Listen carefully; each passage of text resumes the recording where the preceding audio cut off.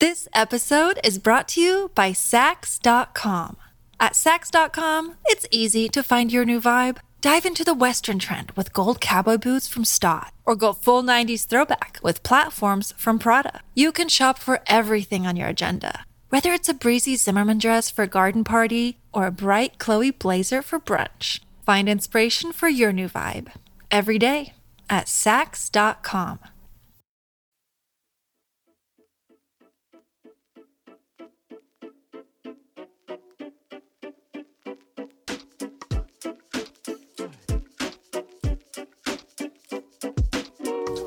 Welcome to The Waves, Slate's podcast about gender, feminism, and a maestro without equal.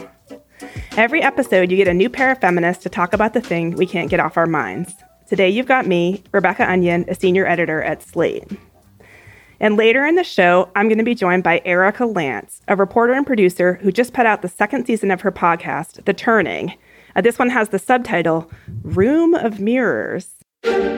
In the U.S., there is ballet before George Balanchine and ballet after George Balanchine. Balanchine grew up dancing for the Tsar in Russia. He survived the Russian Revolution. He turned classical ballet into something new. This is a show about the choreographer George Balanchine, who died in 1983. But not really. It's really a show about the women who worked with him as ballerinas, and how that work, which demanded a level of devotion people who aren't ballerinas, like me, always find absolutely fascinating. It's really beautiful, has really great music, and a good vibe. Can't wait to talk to Erica about how she managed to pull this off. We'll be back after the break.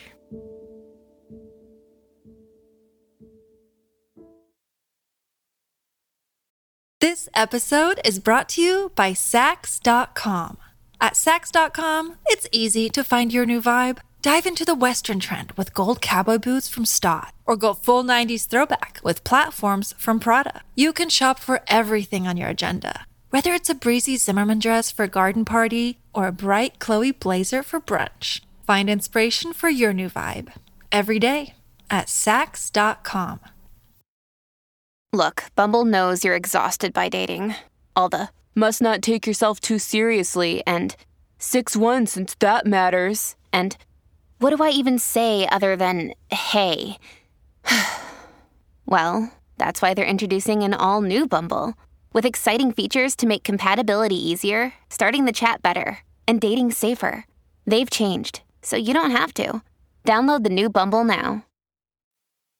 Welcome, Erica Lance, to The Waves. Thank you so much for having me. I'm so excited. I really love listening to this podcast. And as a person who read a lot of ballet fiction as a teenager and then sort of didn't think about it for a while, I found it just immersive and so interesting to sort of dive back into that world. If it's not too personal, could you tell me what your relationship with ballet is? So far, I listened to 4 episodes. You're far from an active presence on the podcast. It's not really the sort of narrative podcast that features a lot of your reflections.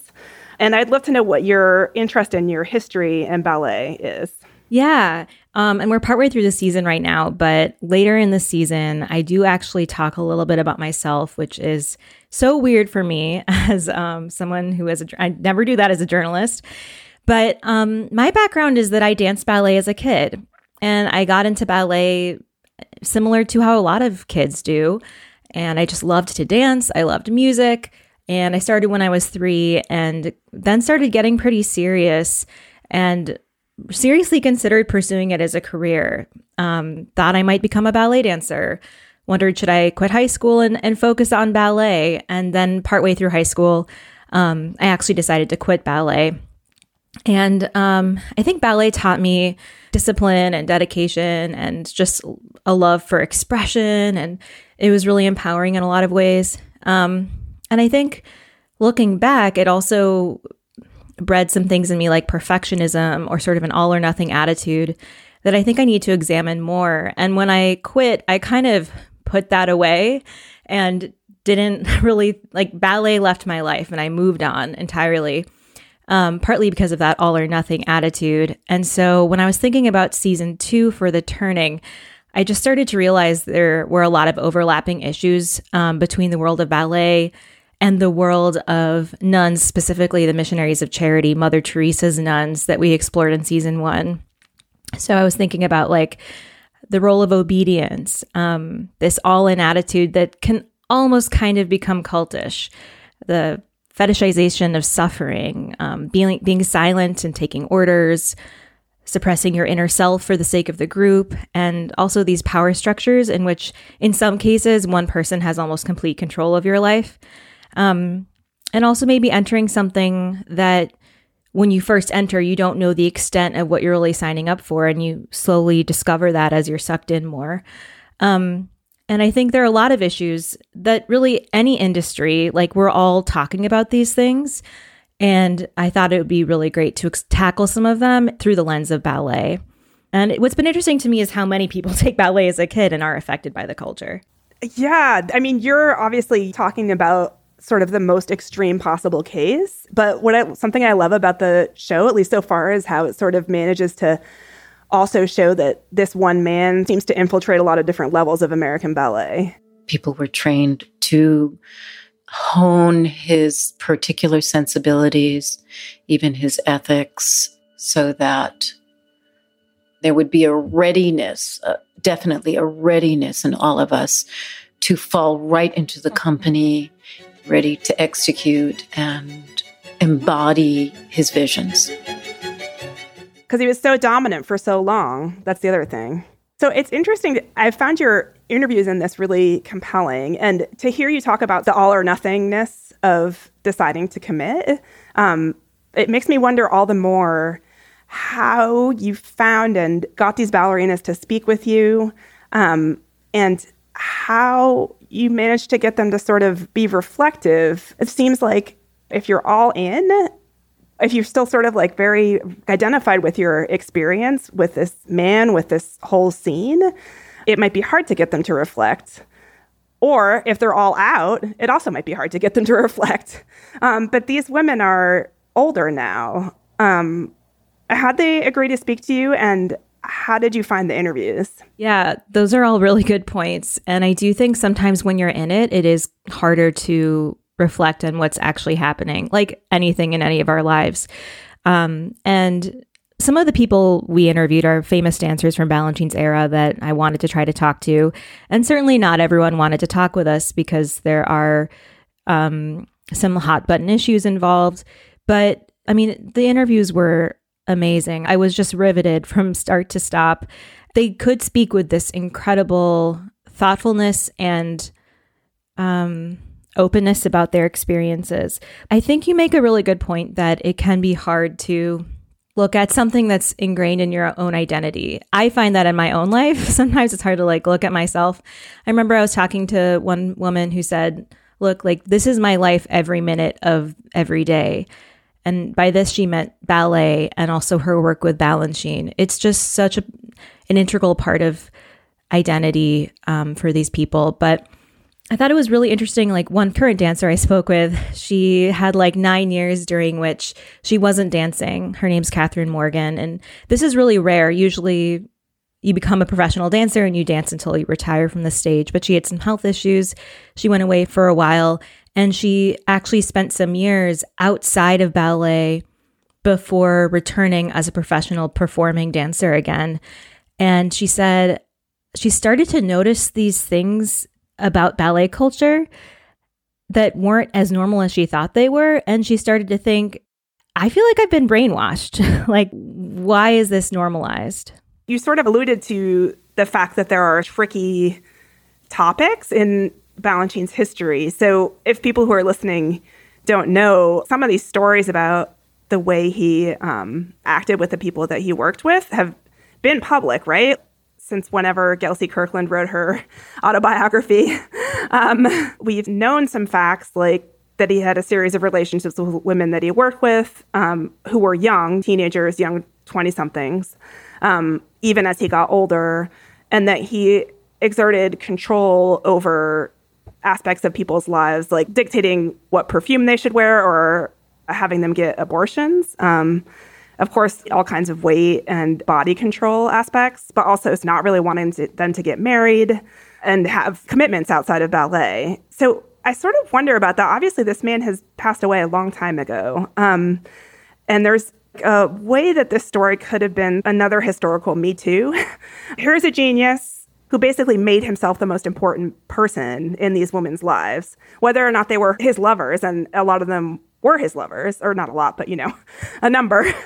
But you somehow managed to bring nuance to the story. And I don't know, I feel like there's some way that you managed to avoid the familiar rhythm of this guy is great, but he's also awful. And we're going back and forth with our heads swinging back and forth like we're at a tennis match. How did you approach that problem? That was a real challenge for me, just trying to find a balance that felt right. With this sort of trope, I really wanted to understand the relationships in this situation on a specific level, to understand how they work and how they happen and what's really going on. And the thing about Balanchine is that dancers who worked for him are, for the most part, almost exclusively complimentary of him. There are not very many of us left around that actually grew up with Balanchine. We are a dying breed, and we know it. I realized that it was like I grew up with Mozart, They respect and admire him. They think of him as one of the most important people in their lives. And so it was important to me to really give that reality some space. And at the same time, being able to just show through their stories and experiences, sometimes without having to say it, but just show how complicated and messed up the power dynamics can become. And so I think it can be, damaging to just let people praise this guy, excuse his behavior without questioning that response. And I also think it can diminish our understanding of what's going on by just ignoring the perspectives of people who want to defend him. A lot of former dancers have said this refrain of it's not like Balanchine was Harvey Weinstein. Oh, interesting. What do they mean? He's known for being such a gentleman and so chivalrous and so kind. And so they just see it as a different thing. And it is. They're different stories, different people, different things that are happening. But I don't think Harvey Weinstein is the bar. There are a lot of different ways to cause damage. Really? Well, that's interesting. You mentioned his gentlemanliness, because I think what you're getting across is that there was a old worldliness about him or something. And I didn't know until listening to the podcast that he lived through the Russian Revolution and had been in Russia during that time. But then again, these women are also older as well, Yeah, I think that's a good point. It is a different time, and that doesn't need to be an excuse, but it can be a context that's useful to think about. But I think also, even at that time, one could probably see that some of these relationships weren't necessarily healthy. But yeah, it does feel kind of complicated in a way. And he's not here anymore, to talk to him about it. Anytime that you're writing about a dynamic that existed historically, and speaking with people who participated in it at the time, they're going to have specific relationship to it that we might not now if there was another Balanchine who was acting the way that he acted. Yeah. And what's interesting to me is also another mother of a famous dancer named Suzanne Farrell, whose story we talk about a little bit as well. I don't think we included this in the podcast, but her mother was also seeing this dynamic and very much for it. She's like, don't you want to be Mrs. Balanchine? I think that's how she put it. She saw that this potentially marrying Balanchine or being with Balanchine, despite the decades age difference, could be a real boon to her career. We're going to take a break here. But if you want to hear more from Erica and myself on another topic, check out our Slate Plus segment. Today we're talking about how ballerinas are more like nuns than you might expect. Please consider supporting the show by joining Slate Plus. Members get benefits like 0 ads on any Slate podcast, no hitting the paywall on the Slate site, and bonus content of shows like this one. To learn more, go to slate.com/thewavesplus.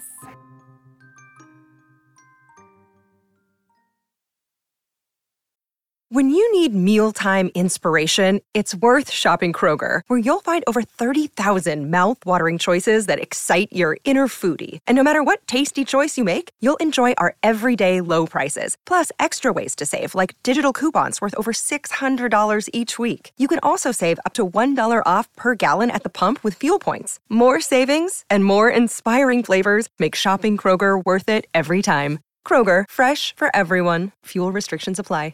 Step into the world of power, loyalty, and luck. I'm gonna make him an offer he can't refuse. With family, cannolis, and spins mean everything. Now, you wanna get mixed up in the family business. Introducing The Godfather at ChumbaCasino.com. Test your luck in the shadowy world of The Godfather slot. Someday, I will call upon you to do a service for me. Play The Godfather, now at ChumbaCasino.com. Welcome to the family. No purchase necessary. VGW Group. Void where prohibited by law. 18 plus. Terms and conditions apply. Welcome back to The Waves.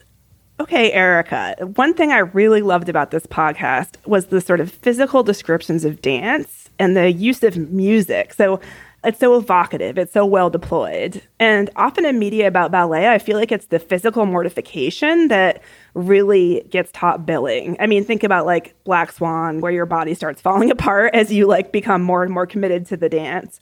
And I guess there's a little bit of that in here, but you managed to also get, I felt like, just technical enough in your descriptions to let us see why it could also be like an ecstatic experience to be able to get good enough at dance to do the kinds of things that Balanchine was asking. And how did you approach that? It definitely helped that I could understand, when they're talking about different steps, what they're talking about. You're totally right. There is this fascination with the pain that ballerinas experience. There's this weird desire to know how bloody are their toes. And that's real. Like, the thing is, there is a lot of pain, and more pain than I actually think the public even realizes, because they're just such incredibly elite athletes. And there's so much pressure and job insecurity that they're dancing through injuries. They're dancing through stress fractures. Their days are unbelievably long, and they're dancing all day. And yeah, I grew up dancing, and I know how it can hurt when you dance on point all day. And I know that injuries can be painful. But even I was surprised with what I was encountering and just like how much they tough through pain. But I do think that it's also weird that in the public perception, these pain points are where we start, because for dancers, that's not where it starts. It starts with a love for this art form. And that's actually a part I think the general public doesn't know that much about, because a lot of people just don't go to ballets. It's this weird art form. It can feel very elite and old school and rich and probably intimidating or frilly or feminine or something girls are into.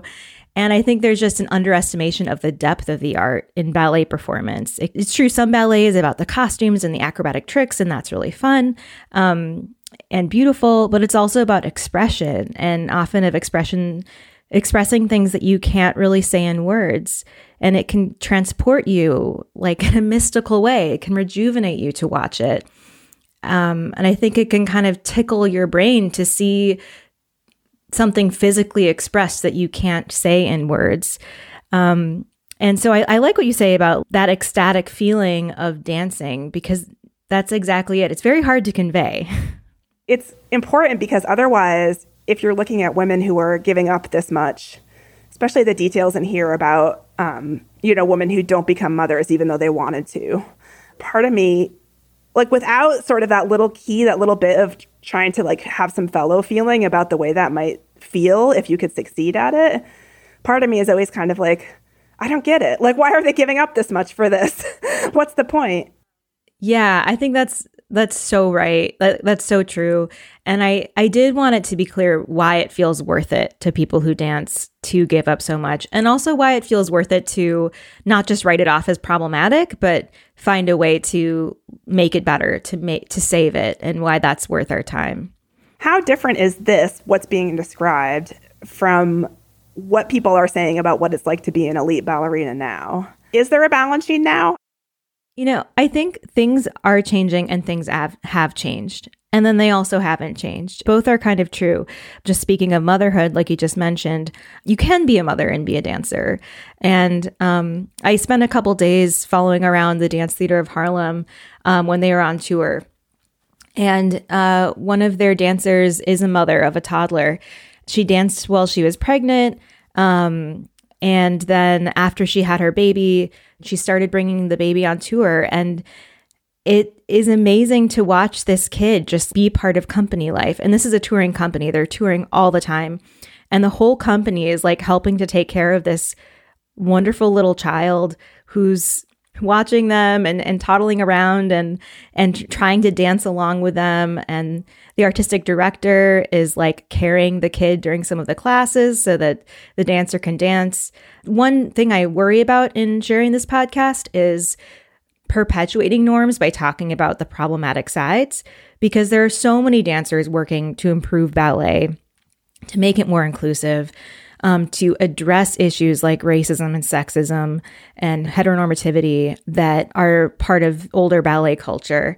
But I also think that a lot of these problems are still there, and a lot of the culture that can be damaging to people is there. I asked the author, Chloe Angel, who wrote an amazing book called The Turning Point, about ballet. I was like, is ballet a mirror for our society? And she said, maybe a funhouse mirror. These are issues that are everywhere, and they kind of can get distorted or made a little more extreme in the ballet world because it ends up being kind of intense and insular. So that's still stuff that we need to work through. The first section of your pod was about Mother Teresa and women who were part of her order and then left. So I'm sure you did it on purpose, but this is such a fantastic comparative study of two leaders. So we have two linchpin, center of a world people who inspire women to change their lives completely. But obviously one was a woman and one was a man. What did you see when looking at this comparison between the two? Was there anything that surprised you when it came to sort of seeing how they bent the world around them? Mother Teresa and Balanchine are definitely very different in many ways, but it really strikes me some of the similarities. And one is just that they both are individuals that have really been put on pedestals and are really deeply respected in their respective worlds and the world at large. There aren't a ton of famous Catholic women who are famous for being Catholic, but everyone knows Mother Teresa's name. And Balanchine's not as famous as Mother Teresa, but if you're not a ballet person, but you know one choreographer's name, it's very likely Balanchine. And they both are sort of like, in that sense, I think, figures who help connect their respective worlds to society at large, like a touch point or like almost a space of evangelism. Balanchine really did popularize ballet in America in so many ways, and he got ballet to be something that's on television regularly during his lifetime, and just became so much more of the center of the art world, maybe than it is now even. And he also became a god figure for his dancers and even the ballet world. And that's not me exaggerating. That's literally what dancer after dancer after dancer have said for decades, that he was like a god to them or a prophet who is channeling something for God when he's choreographing. And so I think they both became these larger than life figures. And they also both have sides to them that, despite their fame, are under-discussed, that aren't talked about as much. And season 1 of The Turning was the ways in which Mother Teresa created an order that had a lot of control. The vow of obedience was taken to a great extreme, and that affected people who followed her in a way that I think most people don't understand. All right, Erica. Well, thank you so much for being on the show. Thank you so much for having me. I'm delighted to be here. Well, that's our show this week. The Waves is produced by Shayna Roth. Daisy Rosario is senior supervising producer. Alicia Montgomery is vice president of audio. We'd love to hear from you, so email us at thewaves@slate.com. The show will be back next week. Different host, different topic, same time and place.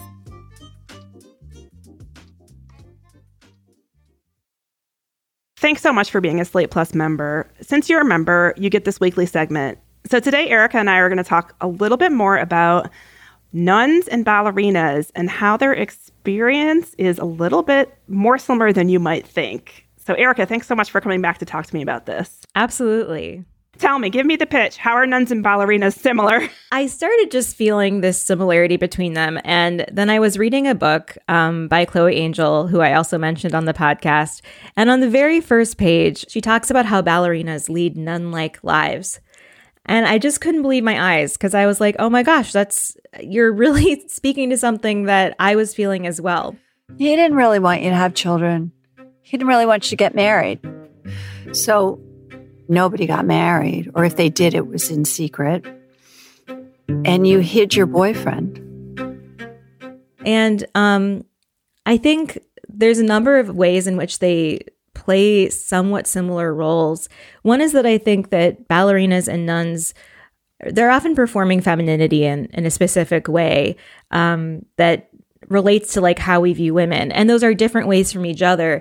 But a lot of dancers I talked to talked about learning how to present a certain type of womanhood, how to be feminine, how to be pleasing. And it is very much based in an older way of looking at womanhood and femininity.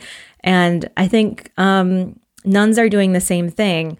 I also think like obedience is really big in both cases, like doing what you're told without question from the person who's above you. And I should say, when I'm talking about nuns, I'm also really speaking specifically from my experience reporting on the Missionaries of Charity, because there are many different religious orders out there. But the Missionaries of Charity are also like, they're pretty conservative in how they approach religious life. Yeah, that's so interesting because it really highlights also one aspect of like ballerinas sort of like the way of display, which is that, you know, they're not necessarily sexy, although they're sexualized. And there was an interesting detail in the part of the episode about Balanchine's life in Russia, which is that in Russia, the ballet was a place for the aristocracy to find mistresses, which I sort of knew about the 19th century stage, but I didn't know about the ballet, but it sort of tracks a little bit. It feels like now ballet is like a refined femininity that feels a little bit like a hangover or like a vestigial. Yeah, definitely a lot of dancers are trying to push back against that in certain ways. But the stories of a lot of the big ballets that you see time and time again are these romances that follow older patterns of what a romance looks like.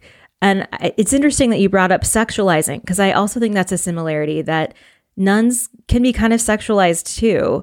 There's like this sexualizing of nuns and ballerinas and seeing them as like these mystical creatures that are separate from us in some way, and we don't really know why, and they're an object of curiosity for the general public, and it's like they've taken on a special way of life that we can only begin to understand, and there's this mystery around it, and the knowledge of the corporal mortification is part of that too. Like the Missionaries of Charity whip themselves, and this fascination of outsiders with pain and the pain of ballet all seems interwoven. That was just some of our Slate Plus segment. If you want to hear the whole thing, go to slate.com/thewavesplus to become a Slate Plus member today. Slate.com/thewavesplus. You know how to book flights and hotels. All you're missing is a tool to plan the travel experiences you'll have once you arrive. That's why you need Viator. Book guided tours, excursions, and more in one place. There are over 300,000 travel experiences to choose from, so you can find something for everyone. And Viator offers free cancellation and 24/7 customer support for worry-free travel. Download the Viator app now and use code Viator10 for 10% off your first booking in the app. Find travel experiences for you. Do more with Viator. Hi, this is Dahlia Lithwick, host of Slate's legal podcast, Amicus. If you're listening to this show, you might be interested in Amicus's live show that we're hosting in Washington, D.C.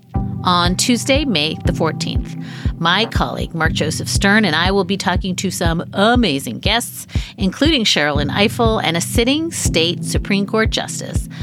all about how originalism, a relatively recently invented way of interpreting the Constitution, has taken over the Supreme Court and radically reshaped the law.